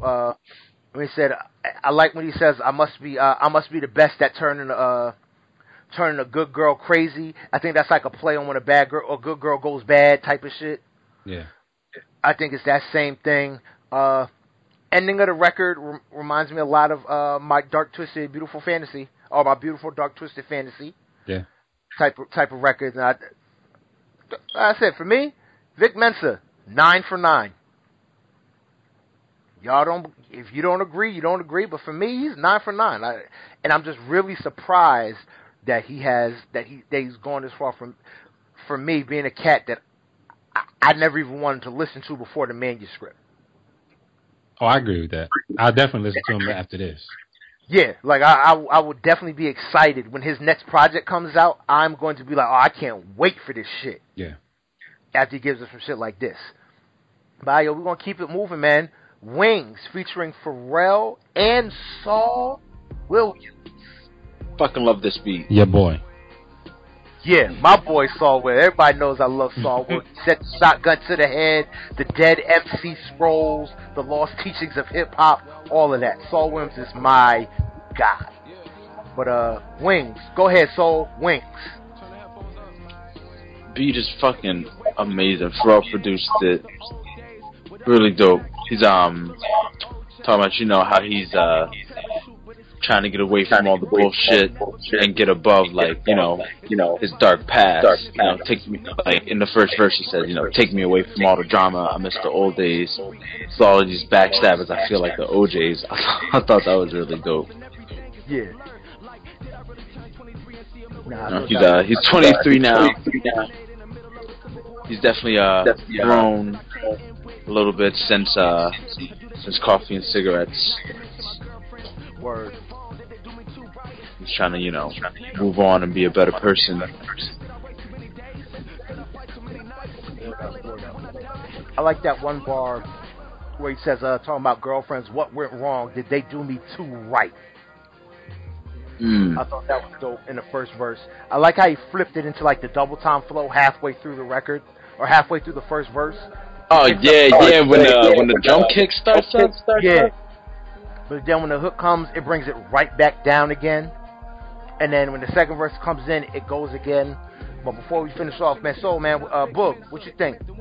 Wings. I mean, any song with Pharrell is gonna be dope. Yeah, I mean, when we heard too many songs with Pharrell, that you're like, I mean, I can't even really count them on both my hands. I don't think. Yeah, so he's like golden. Anyway, so like Vic said, he's trying to fly away from the drama in this song. I like it. It's a really good song. He has one part where he says, "There's something about the game that fucks with you mentally, like football players leaving the league with traumatic brain injury." And then he says, with the part that I really like, he says, and eventually you'll never be the same as you were. Then you look back at your life, everything is a blur. Like did I really turn 23 and see a meal before 24? It's like, like the game can really fuck you up. Like you can really get in here and think that shit is supposed to happen for you. I kind of like it, like having a mentality, like you're a grown up, but you had a mentality of a kid. Kids think things just come and they just there, you know, like they don't think about the what, the when, the how. They just like, oh, this shit is just fucking supposed to fucking be here. And when you got money and power like that, you know, like shit can go by so fast, and it fucks you up, and you think like you have this privilege, and you think things are supposed to work out a certain way, and it'll just really mess your brain up. And things are going so fast, you don't even stop to just enjoy life. You know what I'm saying? You just always trying to get more and be better and stuff like that. I mean, which is what we're supposed to be doing. But you know, we're not. I guess sometimes some people can't handle the speed of all of that stuff. Word up. No, I definitely agree. Yeah, it's a crazy world. It's a crazy game. I just before we cut, I really like the the end of the middle to the end of the second verse, where he turns it up and he's basically like yelling at himself. It really it gave me that same vibe as Kendrick Lamar. I knew you I knew you were gonna say that. Like when I listened to this, when I listened to this, I was like, When I listened to this, we get mad because you knew what I said. When I listened to this, but not Bug. What? You said Great's name. Remember to edit that out. Pissed me off. Anyway, when I first heard this, I knew that Great was gonna compare this shit to you. I knew it. I was like, he gonna compare. Not the whole track. Just that part. That part definitely gave me those same like kind of chills. Start going in. Yeah, I mean, I thought it was super. I thought it was super dope. I didn't write that it's down. It's not often when people have like self-destructive breakdowns on the verse. Like I said, the big thing is, like I said, for me is especially when it's like I said, especially with these bars that are already super deep, super personal. You know what I mean? They're going on so many levels and shit like that. Like Boog already went in on. But track is dope, man. Let's keep it moving, man. We're gonna go into Heaven on Earth Reprise. Boog, man, want to start us off with Heaven on Earth Reprise? I mean, I really didn't do too much analysis on this one, to tell you the truth. I just listened to it. It was nice. It wasn't something that I guess I would just listen to, really. It was just alright. It was nice. It was a nice wind down for the album. I felt like it was placed really well. Yeah, it was to me. It was like one of them album filler wind down transition type tracks. You know, it was. You know, that's all it was to me. I concur. Now, I really like this record. First things first, I'm gonna say, I know The Weeknd is somewhere sitting there like, fuck, I could do that too. But he put a verse on this. That's the dream. Yeah, that's dream. That's the dream on this record. Yeah. Or singing stuff. That whole little shit. Yeah, that. Well, whatchamacallit? I felt like this kind of track had to come just based off. This is how you feel after the way the original Heaven on Earth left. I can only imagine the type of, like you said, how could he get through that kind of interview? Yeah, seriously. This is what happens after that interview. Yeah. You fall into that major slump. Like I said, I have that soft spot. Excuse me, for records like this. You know, talks. Messing about the near suicide attempt. I have a connection with that kind of shit. But I love the spoken word and the writing. Like I said, it's just basically an interlude, but I think it's timed perfectly. It was definitely needed because I think, like I said, I like that he just made it a reprise of Heaven on Earth because it, like I said, it fits. It's super well done. Yeah. It fits the pacing of the album in everything. You know, you got Heaven on Earth, then you go into Heaven on Earth. It's almost like the stages. stages of grief type of thing. But in like the hood way. You got Heaven on Earth where you talk to the motherfucker that did it. Then you go into Down for Some Ignorance. It's like, all right, man, well then fuck it. Then you go into your little sad stage where you start thinking about everything that's going wrong, which brings up coffee and cigarettes. Then Pharrell with Wings, you start getting real introspective on yourself. You know what I mean? And then after you start getting introspective on yourself, you get Heaven on Earth reprise. You're down, you're all the way at the bottom. You're at fucking zero. You know what I mean? So I think the album just really flows like into that in that way. And then we're gonna keep it moving, man. We're gonna go right into the next track number 12, The Fire Next Time, which is it's actually, that title is actually from a James Baldwin novel. I don't know if y'all know that. Yep. Obviously titled the same thing. I think this hook is absolutely insane. I love the hook. They turned it back too many times to turn back now. Oh man, I love this hook. Then when the beat comes in, this like I said, this when you're coming out of depression and you're at zero, and you figure out, especially when a depression with suicidal thoughts, and then you get to a point where you're like, not I'm getting through. You get to that point where you're like, I'm good again. You go from like 0 to 10,000. This record is 10,000. Yeah. He said, bitch, you think I feel like Rocky was, like, call me Sylvester. Like, you go in. You know what I mean? But, Soul, man, go ahead in on this, man. The Fire Next Time. Fucking beat knocks. That hook is incredible. Like you said, he's definitely on the highlight. He's feeling real good about himself. He's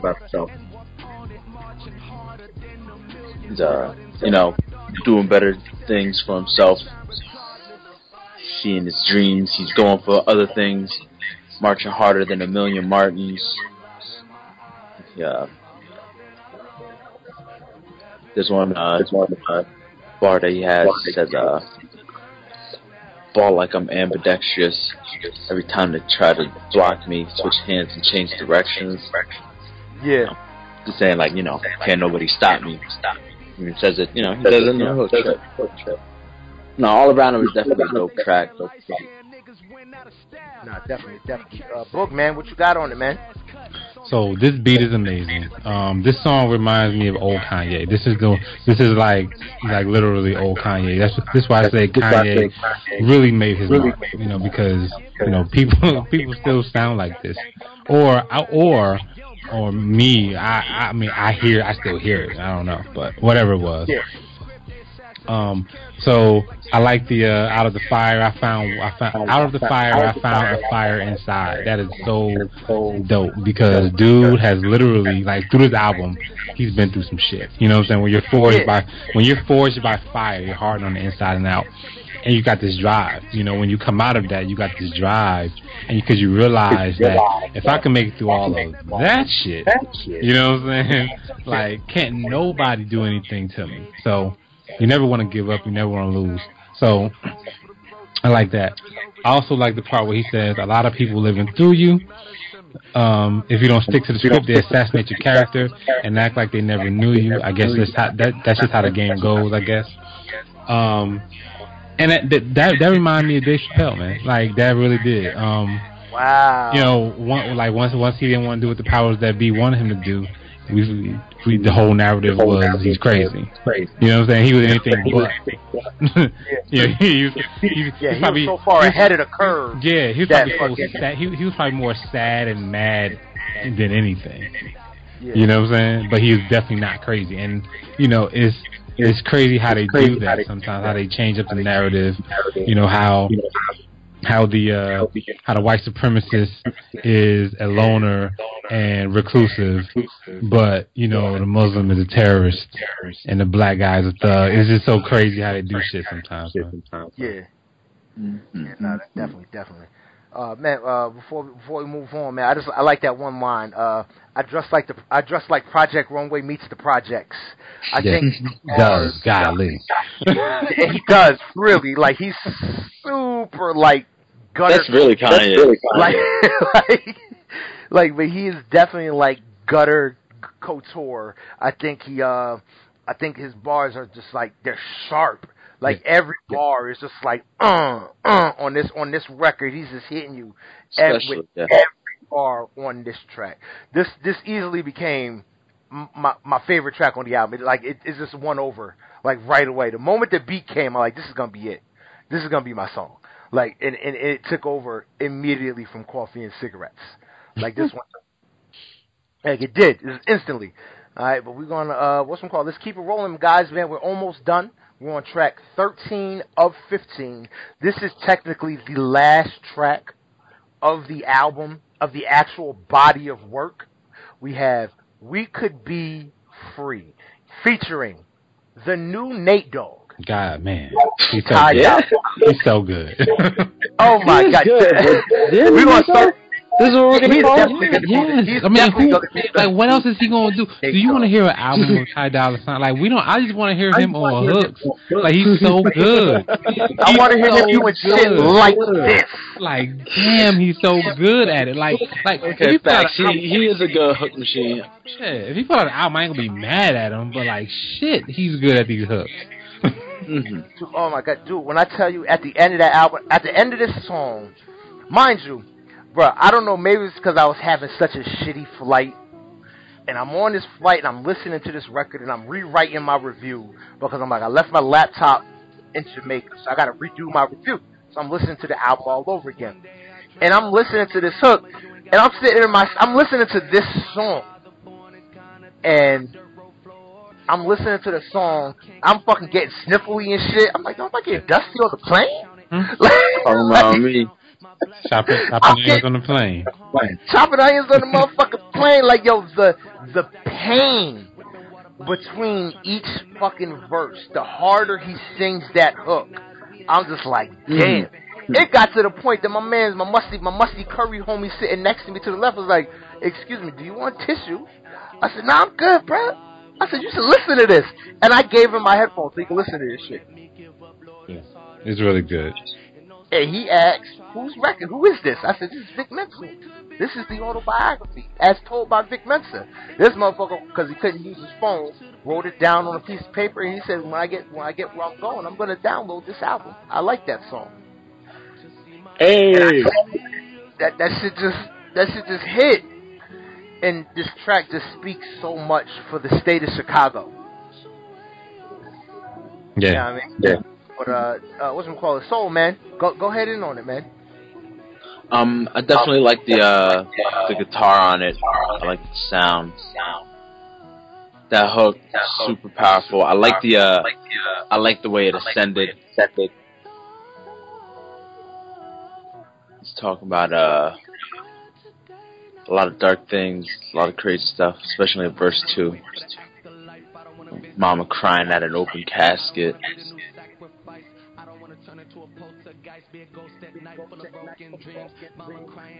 Talking about all the crazy shit that's going on. Like he's talking about the flood in Baton Rouge. Says I feel like Jadakiss every time I watch the news. Yeah, I like the Jada reference. I like that line. It's kind of his. I guess this is his political track. Absolutely. Oh yeah, this is definitely his Black Lives Matter, All Lives Matter track. No, this is not an All Lives Matter track. Let's not even say that, please. He says All Lives Matter in the verse. He does say it. This is the reference. This is that thing. Like, you know, he says all lives matter. Life is precious. Yeah, I do. But what I mean is this: I think every major record that's come out this year has had a track. You know, that's a political state. Yeah, they all. Everybody has one. Every major album, even Meek Mill, Young Black America. They all that level of. That's like my favorite track on that album. Yeah, I hate to say the word, but consciousness. Don't say conscious. Just say political. It's so much. No, but But but it is a higher state of consciousness that I appreciate. Then I think Vic delivers it masterfully. And can I just say again, Ty fucking $sign takes us directly to church. Yeah, I love the outro. Like, bruh, I pulled out my tithe and offering. Listen to this record. I just dropped it on like, bruh, I'm like, I said, yo, let me lay this down at the table. Yeah.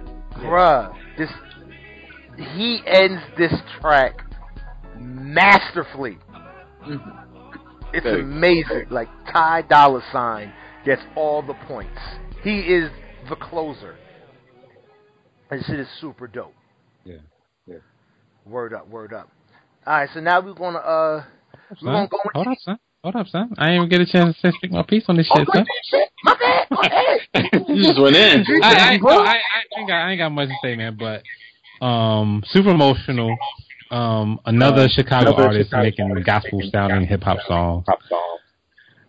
And the part that I really like is when he says, one thing I believe I can learn to see my enemy as my brother, then we could be free, you and me. I think that's dope. We gotta learn to love each other more. And, do less of the hate. And he does say, you fools think all lives matter because it's black lives you refuse to include. I like that too. Yeah. Word up. Are we safe? Are we safe to... Oh man, don't hit me. Now we're gonna get into the first of these two bonus tracks. We have Rage, which is actually one of the tracks from the Manuscript EP, like I said, that he put out in earlier 2017. Book, man, you want to start us off with? So this one was okay. I like it, but I could do without it. So my favorite part on this one, this is really one line. It's pretty slick, I think. He says, "White men telling niggas to ball like Phil Jackson."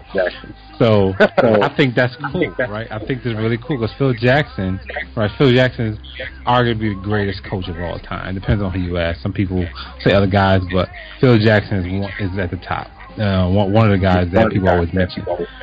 But he didn't ball, bro. Phil Jackson sucked. Like Phil Jackson scored like 6 points a game or some shit like that. Like he was not a good player. He was a bench warmer. And white men telling niggas to ball like Phil Jackson, bruh. Like white men telling us to be mediocre, be just terrible. That shit was slick as fuck, man. I like that shit. No, that's dope. Soul, man, you got anything for this record, Rage? I actually found an excerpt from Vic Mensa from an interview that he did with Clash Magazine that described the track Rage. Look at this shit. You got Soul over here making us like valid journalist type shit. You see this research? Look, do you see this research? I see it. I see you, Soul. Let the people hear it. Shit. Hey, Mensa describes, Rage is an epic about my life and my perspectives on my position in the world. He says, and overcoming gravity, just fighting against gravity and trying to continuously rise upward. And it's a message I want to give to people because kids commit suicide because they get torn down by the things that seem impossible to overcome. And I felt like that a million times. I couldn't tell you how many times I felt like ending it all. But Rage is that light through the darkness. Nah, definitely dope. I like this track. I would have loved to hear Rage. I would love to have heard this track be in the actual body of the album. I think it could have fit well before We Could Be Free, or it could even go before Wings, and it would fit the mood and the transitions that he's doing. Other than that, I love the hook. It's the melody and the hook sounds like it came straight out of the Twilight series. I don't know if y'all know Twilight. Oh, duh. I'm sitting here thinking Twilight Zone. Gosh. No.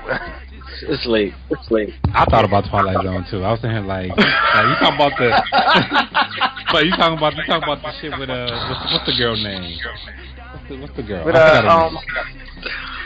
I don't know. I got all the movies. I don't know. But no, I know Twilight. Okay, yeah. I guess. Yeah, it definitely fits there. Yeah, I mean, trying to play me and shit, Twilight Zone. But nah, definitely like this is definitely those the sound of those movies. But nah, I would have liked to hear this, like I said, in the body of the album. I think this is something like. I think this is like him talking to to the people in Chicago. You know, like, keep fighting, rage through the night. Like, don't just give up. Y'all know what I'm saying? Like, I think I mean, like, you can count, like, through all the shit we're going through. Count on me to rage. I count on you to rage before the final fight, before it's all said and done. We gotta go ham. Basically, to me, that's like what he's saying. And I think it's a super dope record. I think Vic Mensa is 14 for 14. For me. You know what I mean? 13 and a half. 15 and a half. 13 and a half. That credit was so funny. I give it 2 points. So, 14 for 14, not 13 and a half. But let's keep it moving, man. The last track of the album, another bonus track. It comes, again, this is the final track, and it comes from the Make the Script EP, and he throws it on here. It's featuring the God Pusha T. Oh my goodness. Ugh. Boog. Now, Boog. Pharrell's on the hook. Pharrell's on the hook. Pharrell's on. Man, go ahead, y'all. Go ahead. I mean, Go. this is not my favorite song, but. What? Like, no, it's a good song. Like I wouldn't. This beat. The beat. Yeah, the beat. Like so. Only reason why. So I'm not saying this is a bad song. I'm gonna clarify. I'm not saying it's a bad song. It's not my favorite. I wouldn't bump this in the car. That's where I'm at with it, right? Wow. Yeah. Man, look, I wouldn't bump this in the car. But Pusha T is always a crowd pleaser, man. Like I can't like that's my guy, man. That's my guy. Like ever since I heard him on What Happened to That Boy, he's been my guy, and he's never let me down. So King Push. So, man, what you got on this track, man? Oh my goodness. This track was hard. I thought the hook was really dope. Vic, he was spitting the bars all the way through. Fucking threw up pyramids. Now they say we Illuminati, Boxford, Kabali, fuck Bill O'Reilly. Thought that was really dope. The wordplay was amazing. Little Future shout out right there. Word. And come on, man, Pusha T's on the track. You know, he killed it. Hell yeah. I mean, Pharrell, like, I need to hear an album of Vic on all Pharrell beats. Ooh, yeah. I could do that. That'd be good. That would be so good. And just to what Pusha T, man, like, what can we say? We could go foreign for foreign until it's boring. Like, come on, son, the bars. Yeah. And then he has the Pusha. He has the Wale line. He has the Wale, the Nas, Lauryn Hill line. Like, he just, like you said, Pusha. He's a fan favorite. He's one of my top MCs, and can't lose. You just can't lose. Whatchamacallit? Well, that's it, yo. That's the Vic Mensa album. The autobiography, as told by Vic Mensa. People, man, hit us up, man. Tell us how you feel. I do it for hiphop1@yahoo.com. Leave all your insight on what tracks y'all feeling, what tracks y'all really liking. Look, man, how'd you feel about the Vic Mensa album? The autobiography. And what rating it? And what you rating it? Oh, what am I rating it? I mean, like this has to be this is a really good album. I haven't listened to a bunch of his stuff, so I mean, I would say I would give this like a 4.7, 4.6, 4.7. I don't think it's a perfect album. I don't think that he went 15 for 15, but I definitely think he got 12 nice songs on here, bro. Like he got 12 really good songs at minimum. So if you make 15 tracks and you put up 12, 13 tracks, you winning. You're pretty fucking good, bro. Like that's amazing right there. Yeah, I feel you. Definitely, I feel you. But Soul Man, what you think? What you think about this album when you were done with it, and what you rating it? After the long time I got to spend digesting this album thanks to your vacation. Yeah. It was good. It was really good. A lot better than I expected, though I didn't expect anything less than greatness coming from the background and the craftsmanship that's surrounded by Mel. Yeah, he definitely did his thing. Showed ass on most of the tracks. I'm gonna say 14.5 out of 15 because, like, if it was just shuffled in a jumble, I'd probably skip a track. Just because I don't hear that one right now. So I'd probably say, 4.8 out of 5. Solid piece of work. We'll listen again. Do we have any tracks that we're adding to our permanent playlist, fellas? Yes. Coffee and cigarettes. Coffee and cigarettes. The Fire Next Time. We Could Be Free. Definitely. Going. We could be free in heaven or earth. Those are the ones that I've already added. I don't really add much. Oh my goodness! Like literally this whole time we've been podcasting, I think I may have added 5 songs to my permanent playlist. Like I'm real picky about that shit, son. My shit gets so fucking long sometimes. But anyway. Yeah. Oh my goodness is on my workout playlist. Like that I could totally see that. Like I can't wait to be in the gym tomorrow and just putting up weight. Like, oh my goodness. Yeah, I could totally see that. I can't wait to be jamming to that shit in the gym. That shit's gonna knock. But definitely, like I said, and I forgot, Say I Didn't. That's actually on my gym playlist and my permanent playlist. Right. So like I said, for me, this album caught me by, like I said, by semi-surprise. Just for the fact that I listened to the manuscript, so I kind of got the vibe of where he was headed with this album.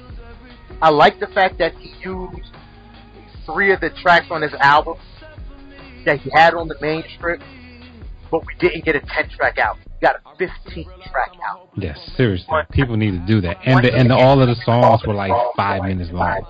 Yeah, and they were all solid length tracks. You know what I mean? He had one skit which was a nice little break, and you could tell like that skit really was a break. And after that song, the mood kind of changed on the album from track 8 to 13. I think it's like almost like a different act. Like if it was a movie, like you had the first act, and now this is the second act. But and I definitely prefer the second half of the album to the first half. I like the whole album, but if I had to put something on, it's definitely, if I had to choose records just to play at random, I'm definitely going to the second half of the album before the first half of the album. But all in all, man, I give this record, probably give it a 4.8, 4.9 even. I think and the only reason I'm doing that is because I've already given out 2 perfect score albums, and I don't want to do it again. Be real. I think this album is the album. Like you said, Meek Mill could do this. Yeah. I think if J. Cole still gave a fuck about making a He hit can do record, this too. Yeah, he can do this too. this would be what J. Cole would give us. Like Vic Mensa is definitely like Vic Mensa is dope. Yeah. Motherfuckers, that's it. Oh, yeah. And he's worth having on. He's worth all the accolades that I think he should get from this record, because shit's super dope. Yeah. I'm sold. I'm buying in to the Vic Mensa brand. Or Vic Mensa. I keep saying Vince. It's Vince Staples. Vince But Staples. Vic Mensa, yeah. I got Vic them Mensa. mixed up at first too. Yeah. I always, because they came out around the same time. Yeah. Same time. Yeah. So I was getting so confused with it. But I like Vince Staples better though. I think I like his flow. Anyway, whatever. Vince Staples is hilarious. I love his flow, bro. His flow is he has one of the most unique flows I've heard, bro. Oh, definitely. Bro, no, I'm just talking about him, like, in interviews and shit. Like, this guy, he's really funny. Like him on that, his commercials, he has a Sprite commercial. Hilarious. Mm-hmm. Shit's funny. Like stand-up comedian funny, almost. Yeah. That motherfucker's talented. Yo, do we want to cover his album? You put out an album. Yeah, Big Fish Theory. Yeah, the Big Fish Theory. Do we want to cover Vince Staples? I think it's a good album. I have it downloaded, but I haven't listened to it yet. You haven't listened to it yet? I haven't listened to it yet. I could listen to it again. Yeah, let's get some spins, man. We'll give that a listen, man. We'll come back next week with a Vince Staples album review. What about Amine? We doing Amine? Yeah, we gotta do something new. Double XL. Yeah. Oh, word. Okay. Yeah. Okay, yeah. We're gonna do Amine. Boom. Here you go, people. Y'all hearing the show prep. I mean, we could do them both. Shit. Yeah, we can do both. Yeah. I mean, we did. We did. Stay tuned French. and see what happens next week. Yeah, we did French, Meek, and all them at one time. All right, so we're gonna do the double up. All right, bet. That's what's up. But all right, man. That's our show, man. As y'all know, it's the I Do It for Hip Hop podcast. Hashtag a podcast for the rest of us. There are multiple ways that you can find us. Well, not multiple. There's two ways that you can find us. You can find us on iTunes by going to the podcast selection, the podcast app on your iPhone, on your iTunes, anywhere that you have access. You can find us at I Do It for Hip Hop. You can hit us up on our email, idoitforhiphop1@yahoo.com. Leave your comments. Leave your comments through the iTunes review board. Leave your comments. Leave us a 5-star review. You guys can go on SoundCloud. You can give us some clicks through SoundCloud. Follow us. Subscribe. All that good stuff. We're out here, man. We're just trying to give you guys premium content. I know we had a little gap, but we're back. Vacation season is over-ish. I'm flying back out. But by the time September's done, we will be bona fide right back here doing our thing. And you know what I mean, we're going to work on some big things, man. We're going to see if we can get on iHeartRadio. We're trying to do major moves, people. We want you guys to be able to find us so we can interact with you. Hit us up, idoitforhiphop1@yahoo.com. Leave comments, leave reviews on iTunes, leave comments on SoundCloud. Just hit us up. Let us know what it is. You know what I mean? We'll read 5-star reviews on the air. We can do that. It's our show. We can do what the fuck we want. We want to hear from you. It's me, your boy, Great Pharaoh. You can find me on Twitter at Great Pharaoh, GR8_PHAROAH.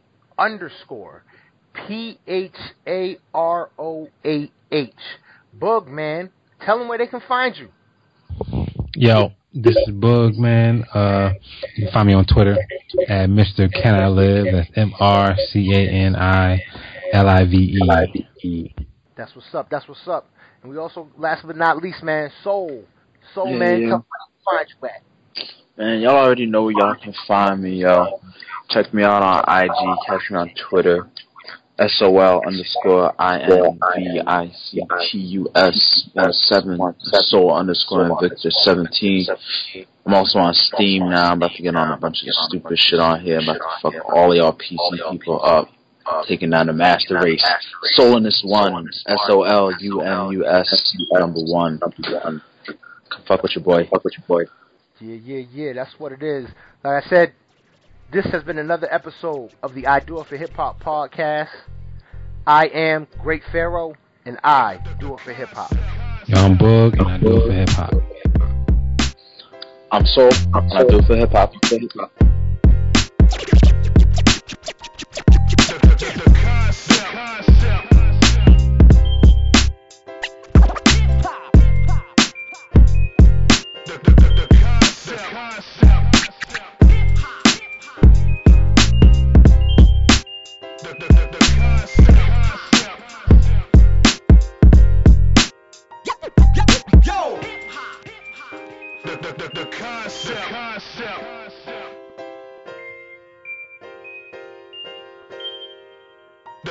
The concept.